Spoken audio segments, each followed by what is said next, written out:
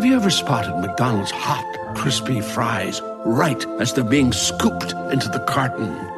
And time just stands still. Ba-da-ba-ba-ba.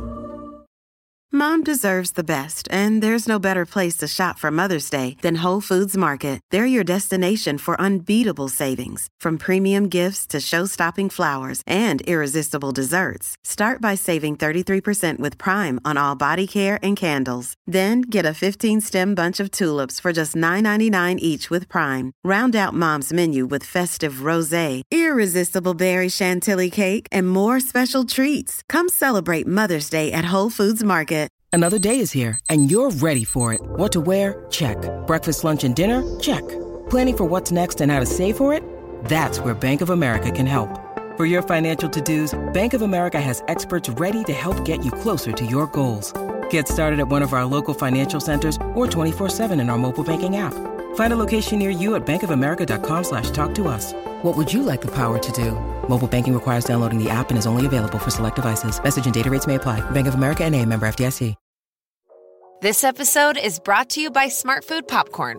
Some decisions aren't the best, like skipping ahead in your favorite podcast. Think of all the banter you'll miss, the lore in the making. Luckily, Smart Food Popcorn is a no-brainer. Deliciously tasty and available in a variety of fun flavors. It's a smart decision every time. Smart Food. Add smart. To learn more, visit smartfood.com. This is the Olive Magazine podcast, a weekly roundup of food and drink chat brought to you by the team behind Olive Magazine, and this is episode 132. I'm Janine, Olive's food director and podcast host. This week I met up with chef, author and restaurateur Marta Morales to talk about Peruvian food. We discuss the picanteras, the incredible women chefs of the Andes. We try some unique Peruvian bakes from Martin's new Andina bakery in Notting Hill, and he tells us some quirky ways to use Peru's most famous export, quinoa.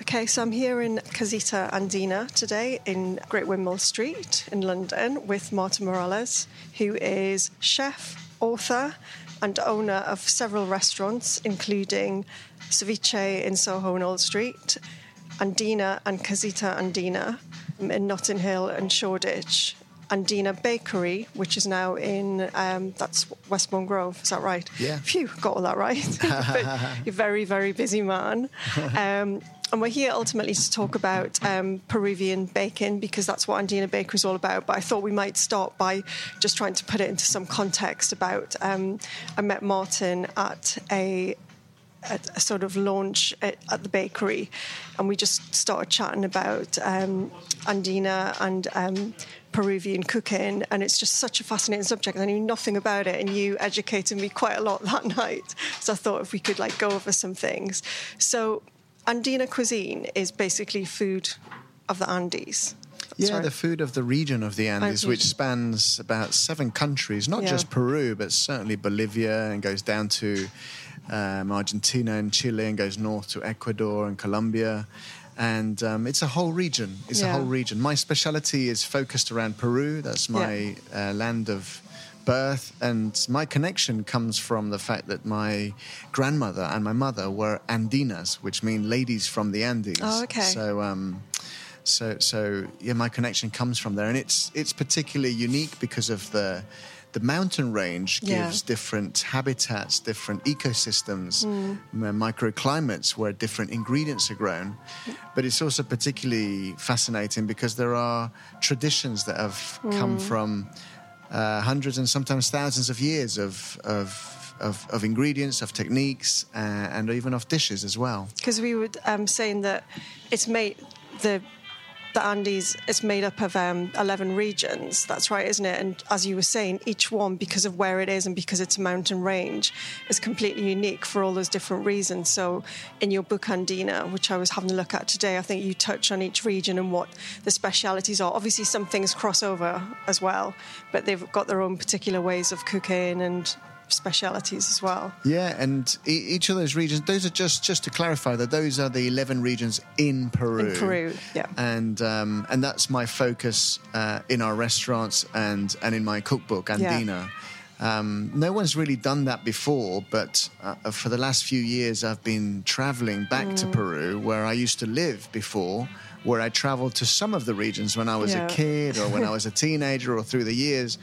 But for the research of the book and to look for recipes for our restaurants and to take my chefs and my team there, I've been going to some of those different regions. And so it's been a real adventure and really exciting to be able to chronicle some new dishes, some very, very old dishes. Yeah, thousands of years catalogue old. them in a way for posterity. Yeah. And strangely present them here in London, you know. And you're really drilling down into it, aren't you? Because, I mean, there's like the umbrella of South American cooking, which people think they've got like a handle on. But then you're talking about Peruvian, Andean cooking, which is pretty specific. Yeah, and as you said, some dishes in some of those regions cross over, but many don't. Yeah. You know, just in the region in the south of Peru called Arequipa, that is mainly a region that crosses into the Andes, but also goes actually into the coast. Okay. But in the Andean part, there's, you know, I picked up a book and I met the author of a cookbook that claims to have, you know, put together 1,000 recipes, you know, just in that one region out of the 11 in the Andes of Peru. Yeah. Now, those 1,000 recipes don't cross over into all the regions, just you know, but... And we, you know, many people, even in Lima, don't know 99% of these recipes. Yeah, and that's where you... Just regionally, they know about that. You grew up in Lima, is that right? I grew up in Lima, yeah. My mother and my grandmother were from the north, in a village in the Andes called Cachicadan, near Santiago de Chuco, in the region known as La Libertad, which means the freedom. Yeah, there's a funny story in your book where you talk about getting a bus ride to see your granny, which sounds horrific. It's sort of, how is it, like 10 hours on the bus and then you have to get off and get on another one, and the broken windows, and basically there's just a board with a bit of cloth over it to sit on for 10 hours. I mean, and dusty tracks. You come out, you know, just absolutely caked in dust. But, you know, the joy of those journeys that I had as a child, besides the fact that, you know, it was a bumpiest ride, it was in roads, in mountain roads with precipices that are just, you know, hundreds of meters down below, where we could see old buses that had toppled over. That hadn't made it. Where, you know, you blink and you see a little cross by the road and you think, what's that? And then you see another little cross and then you see another one. And then every sort of 100 meters there's a little cross. Oh, that's where someone had passed away. That's how dangerous these roads are. And these journeys seem to go on forever. But the joy of those journeys was, you know, was the pit stop that we made at some small family-run restaurant in the middle of the Andes that served the most delicious soup or stew. Yeah. And which just nourished us and warmed us up and, you know, gave us some hope. Can we talk a little bit about them? Because they're called, I'm going to pronounce this wrong, Martin, sorry, picanteras. And they're really unique in that they're mostly always run by women. Is that true? Yeah, so these family-run restaurants are called picanterias. Picanterias, right. And the picanteras are the women chefs who run them, women cooks who run them. Yeah. And so, yes, I mean, as a result of, you know, of trying to create a business for themselves, the husband's working on the fields and being farmers, because it's, you know, it's all agriculture in the Andes, apart from a tiniest bit of tourism, tiniest bit of adventure sports nowadays, and a few other things, you know. It's mainly agriculture, so that's what everyone lives on. And these family-run restaurants are for travellers, for workers, for others. They're quite very democratic. It's just anyone and everyone. Yeah, that's right. You might be sitting there and there might be the local Lord Mayor or the local or people building by the roadside or people travelling to a village or a tourist. As long as the food's good, they're going to turn up. Yeah, that's right. And there's intense competition. Yeah. So the food's got to be good. And the beauty is that, you know, they have recipes that are traditional, that sometimes are passed down from mother to daughter, grandmother to daughter, etc. Yeah. So many of the best picanterias that I know of have been around for 120 years, 150 years sometimes, and they're fourth, fifth generation. So they're properly family passed down. That's right. And the other beauty that also has always inspired me, and the reason why I've enjoyed the food and enjoy going there, is the ethos behind this, and which is very natural, which is very human, which is very going back to basics, very analog and not studious in a way. Yeah. It is soul food, but it's made. These are ingredients and dishes that are made. That are made with local ingredients by local people with local traditions. Dishes that are made with ingredients that are organic, that are nose to tail, they're farm to table, they're zero waste. Because they need to use everything. Because they need to do it. It's not some fashion or some hipster kind of thing. It's just, that's what we do in those restaurants in the Andes and have done for hundreds of years. So if you want to know how to really use every piece of the bone or the animal and how to make the most of it, or of the most beautiful aubergine or cucumber or whatever it might be, go to one of these picanterias and you'll see the way we compost, the way we use preserve our meat and preserve our ingredients as well, the different techniques that exist. It's really fascinating. It's very different. There is fermentation, there is pickling, there is salting, there is freeze drying, but there's other ways as well. Yeah, and they're typically quite,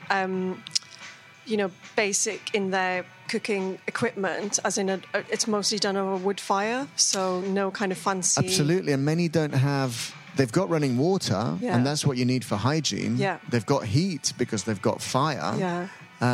But most of these are mainly open for lunch. Yeah. Only. Dinner is a light meal. But yeah, I mean, there's no food blenders. Yeah. So everything is done, in terms of blending, everything is done on the batan, which is like a big grinding stone. It's like a stone the size of your arm. Yeah, I was reading about that, that you kind of swing left and right on top of the ingredient to crush it. Wow. And by doing it in that way, it just... the juices and the oils of whatever ingredient you have just kind of come out naturally. Nice. And a little bit more sensitively towards it. And then it blends more beautifully with the next ingredient. Yeah. Yes, it's timely. Yes, it takes a bit of effort. And yes, the best picanteras have the biggest, strongest arms. But I don't know, for some reason the ingredients taste the same. And in some of these picanteria restaurants that I've been to, the same grindstone has been there for 100 years. So that in itself has got all of those. And it's like, oh my God. And it's beautifully hygienic. It's beautifully clean and lovely. But, the taste and the flavors they get is quite unique. And the chefs are kind of known for their use of seasoning, aren't they? That's part of their skill, is that they know how to put things together, and they know how to season things really well. And that's what gets people coming back and back to them. Yeah, I mean, again, we as, trained chefs and in our fancy restaurants in Europe and the West, we talk about umami and all this kind of stuff, but as I said, there is the Peruvian palate is very sophisticated, and whatever place you've come from, whatever race you are, whatever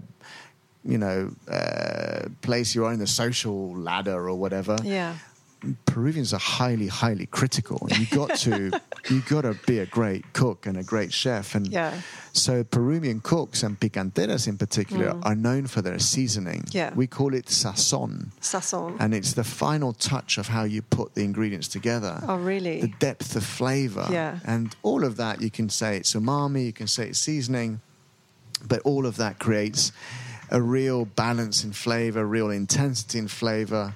And from all the different variety of dishes, of course, the variety in flavour and colours, which is why people come to our restaurants in London, because they love all of that.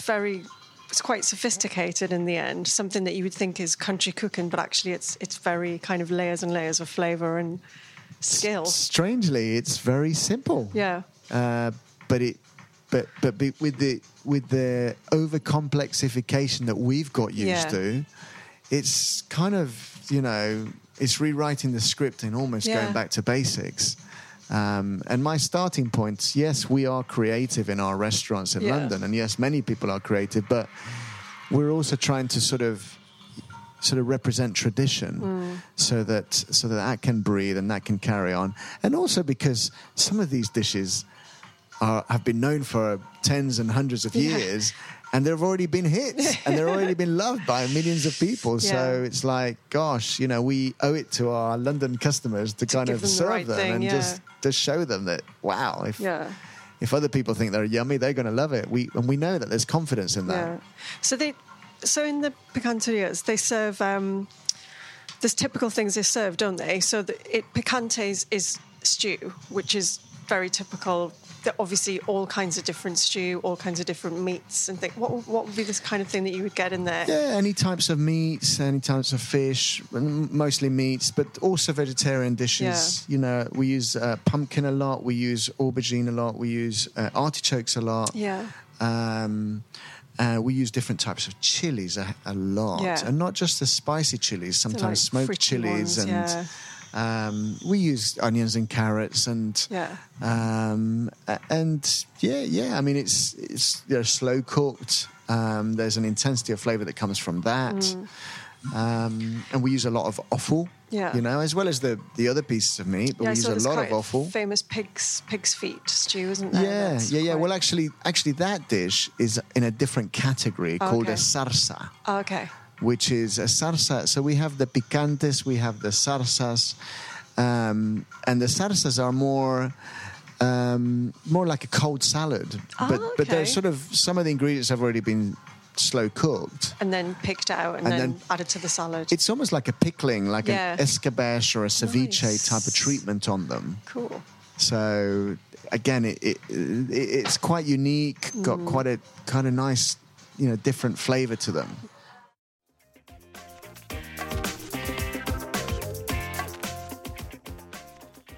So what brought you to open a Peruvian bakery? Because that's quite, in your nicheness, that's quite niche again, isn't it? I guess, well, we've, as chefs in our restaurants in London, we have always been travelling and enjoying discovering new dishes, and we're always coming across different pastries and different types of breads along our travels in the Andes and in the coast. And in the Amazon, as a matter of fact. And we just thought this is really underrepresented. Yeah. Even in Peru, it's underrepresented. And it just really stays sort of regional. Okay.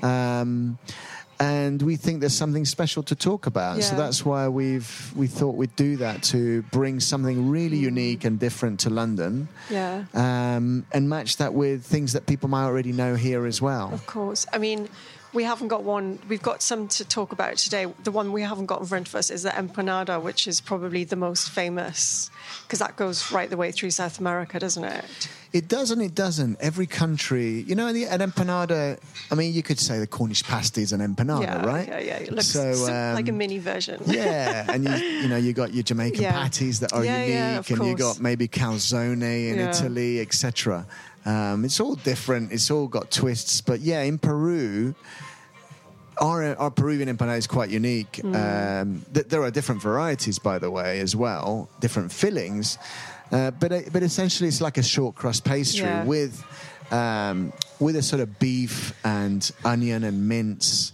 And we like to mix sometimes in our dishes, which I think is really amazing. We like to mix warm and cold. We like to mix sweet and savoury. Okay. We like to mix sort of sour and acidic, and all kinds of things. So within the minced beef and the stewed sort of beef that's minced, we also have raisins in there. We have a little bit of cinnamon. Okay, yeah.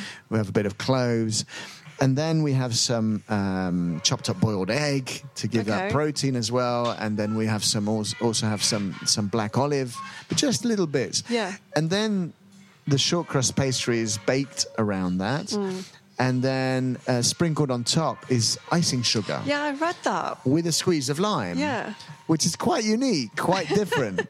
You'd think, gosh, that sounds a bit weird. But if you eat all that together yeah. the combination of those flavors should not make sense, but like everything in Peru, it just beautifully comes together right at the end. So the sweet salty thing's quite specific to Peru as well, that kind of using the sweet salt. Well, I think savoury. many countries have certain dishes or little treats that are a bit like that, but that empanada really is quite unique in that way. And you see it and you think, God, that's great. What's that dusted white stuff? And it's like, oh, it's icing sugar. What? Really? So and it's just yummy. Would you use butter in the pastry? Would you use some kind of lard or butter? Oh, well, I think traditionally probably some lard, but we'd use butter. Yeah, cool. All right, well, let's talk about what else we've got in front of us, because they're all very exciting. What should we start with? Well, we've got a really nice savoury artichoke pie, just a little mini artichoke pie. In Peru, we make these really big artichoke pies. There's one featured in my cookbook. And I tried that one at the bakery, and it looks a bit like... It's a similar shape to a Scotch pie, if you come across a Scotch pie, which is kind of a flat, round pie from Scotland. Yeah. But obviously this has got a savoury filling. But Scotch pie's got mince, but this is vegetarian filling. Yeah, so it's artichoke and chard, and in the region of Huancayo, which is in the middle of the Andes, a really, really... fascinating place for gastronomy as well. Yeah. There's fields and fields of artichokes, and artichoke pie is a real traditional dish there. Yeah. And I think, as I mentioned in my cookbook, there's a beautiful, beautiful recipe, and we wanted to represent that in a smaller version so people could take it home. Instead of carrying a big slice that kind of falls apart, you've got like a little round, full mini pie. Yeah. And I think the filling is, so you make a kind of bechamel and then set it with eggs. Is that similar? Because that's the one in your book you do. Yeah. Is that similar to this recipe? It's got, exactly. So you get it's quite solid when it's... quite solid, but a little bit creamy as well when it's warmed up. Lovely. And what kind of pastry has that got on it as well? It's also sort of different types of short crust pastry. Right. With, but what we use a base that's slightly sweeter. Yeah. So you have a little sweeter base, and then we put the topping that's sort of more savoury. Coming across. Yeah, that's cool. A little hidden secret. Nice. And then this is the alfajores? Yeah, alfajores, which there's different versions in Chile and Argentina as well, but we make ours with we call it manjar blanco. In other places they call it dulce de leche. Dulce de leche, which is milk that's been cooked and cooked and cooked until it turns to caramel. That's it. Right? Like a cooked. Yeah. So it's very... guilty pleasure, shall we say? Yeah, so it's like a sandwiched biscuit, and the biscuit's made from is it corn flour that's in there? No, I don't think so. And this is more shortbread. Shortbread, okay. Yeah. So is it rice? Do you know which kind of flour is used in it? It's quite crumbly, isn't it? Yeah. No, I'm not sure. I think it's just normal plain flour. It's so melt in the mouth, though. And what's the little design on top? We've got a little ice and sugar kind of Aztec design. No, this Inca. Incas, sorry. Aztec is 7,000 miles away in Mexico. God. If you knew how bad my geography was, Martin. This is a symbol of the Incas. And we use that as a logo for our restaurants, and it talks about the different 3 stages of life, and and so we just we dust a bit of icing sugar to put it on there. Sorry, Incas. That's all right. And then we've got, you said this isn't traditionally Peruvian, but it's kind of a twist on the Portuguese custard tart. Yeah, just right here on the left-hand side is a little tart that is... It's a bit like the custard tart, the pastel de nata that people have when they go to Lisbon. That's so yummy. But as a twist, this is what we do at our restaurants sometimes. We have sort of half of our menus are traditional, half are either twists on classics or new creations based on Peruvian ingredients. But this one is a twist on the classic pastel de nata, custard tart from Lisbon, but we've got lucuma instead, so it's called a pastel de lucuma. And lucuma is an Andean fruit that's high in nutrients. It's like it's got quite like an orange flesh and a green dry outside. It looks kind of like a orange avocado. It doesn't look like an avocado, but it's got a massive stone in it, which is quite similar to an avocado. Yeah, that's right. When you cut it open, the flesh is quite dry. I read, I've never tasted one on its own, but it said it's like a cross between sweet potato and maple. And then someone else said it was like butterscotch. So those are both quite lovely flavours. So I like to think it's more, well, it's much drier than a sweet potato. It looks like a sweet potato, but it's really dry. It's not that pleasant to eat on its own. Oh, so you have to cook it to get something out of it. It's much better if you make a puree out of it, not even cook it, but just make a puree out of it and make ice cream or make it into like a custard or even make a puree and eat it savoury. Yeah. You know, in Andina, in Shoreditch, one of our restaurants, we serve it with octopus. Okay. And a sort of an onion and tomato pickle. Nice. And we pour over some burnt sugar. Sort of gravy. It's wow, sauce. That sounds crazy. It's really but wonderful. Amazing. Yeah, like a grilled octopus tentacle and a puree of lucuma. It's wonderful. But anyway, here, there's also a little half a physalis, a Cape gooseberry as well, to give it a little twist as well, a little kind of more acidic little ending note. Is that a thing that's grown widely in Peru? It's I think it's an Andean fruit in general, because you find them in Colombia and in Peru. These little physalis, Cape gooseberries, golden berries. Again, they're very, very nutritious. They're sort of as nutritious, I'm told, as blueberries. And again, Peru is a real big land of blueberries. A lot of exports from Peru. I didn't realise blueberries come from Peru. Crazy. That's and people seem to like it. So, how do you get do you import the lucuma over? Yeah, we bring it over in puree formed. Oh, okay. Whole fruit doesn't really travel very well because it's so bruised. So sensitive. Yeah. It's not got the hard skin that avocado's got, or even the flexible skin that the mango has got, and it looks a bit like either of those. Yeah.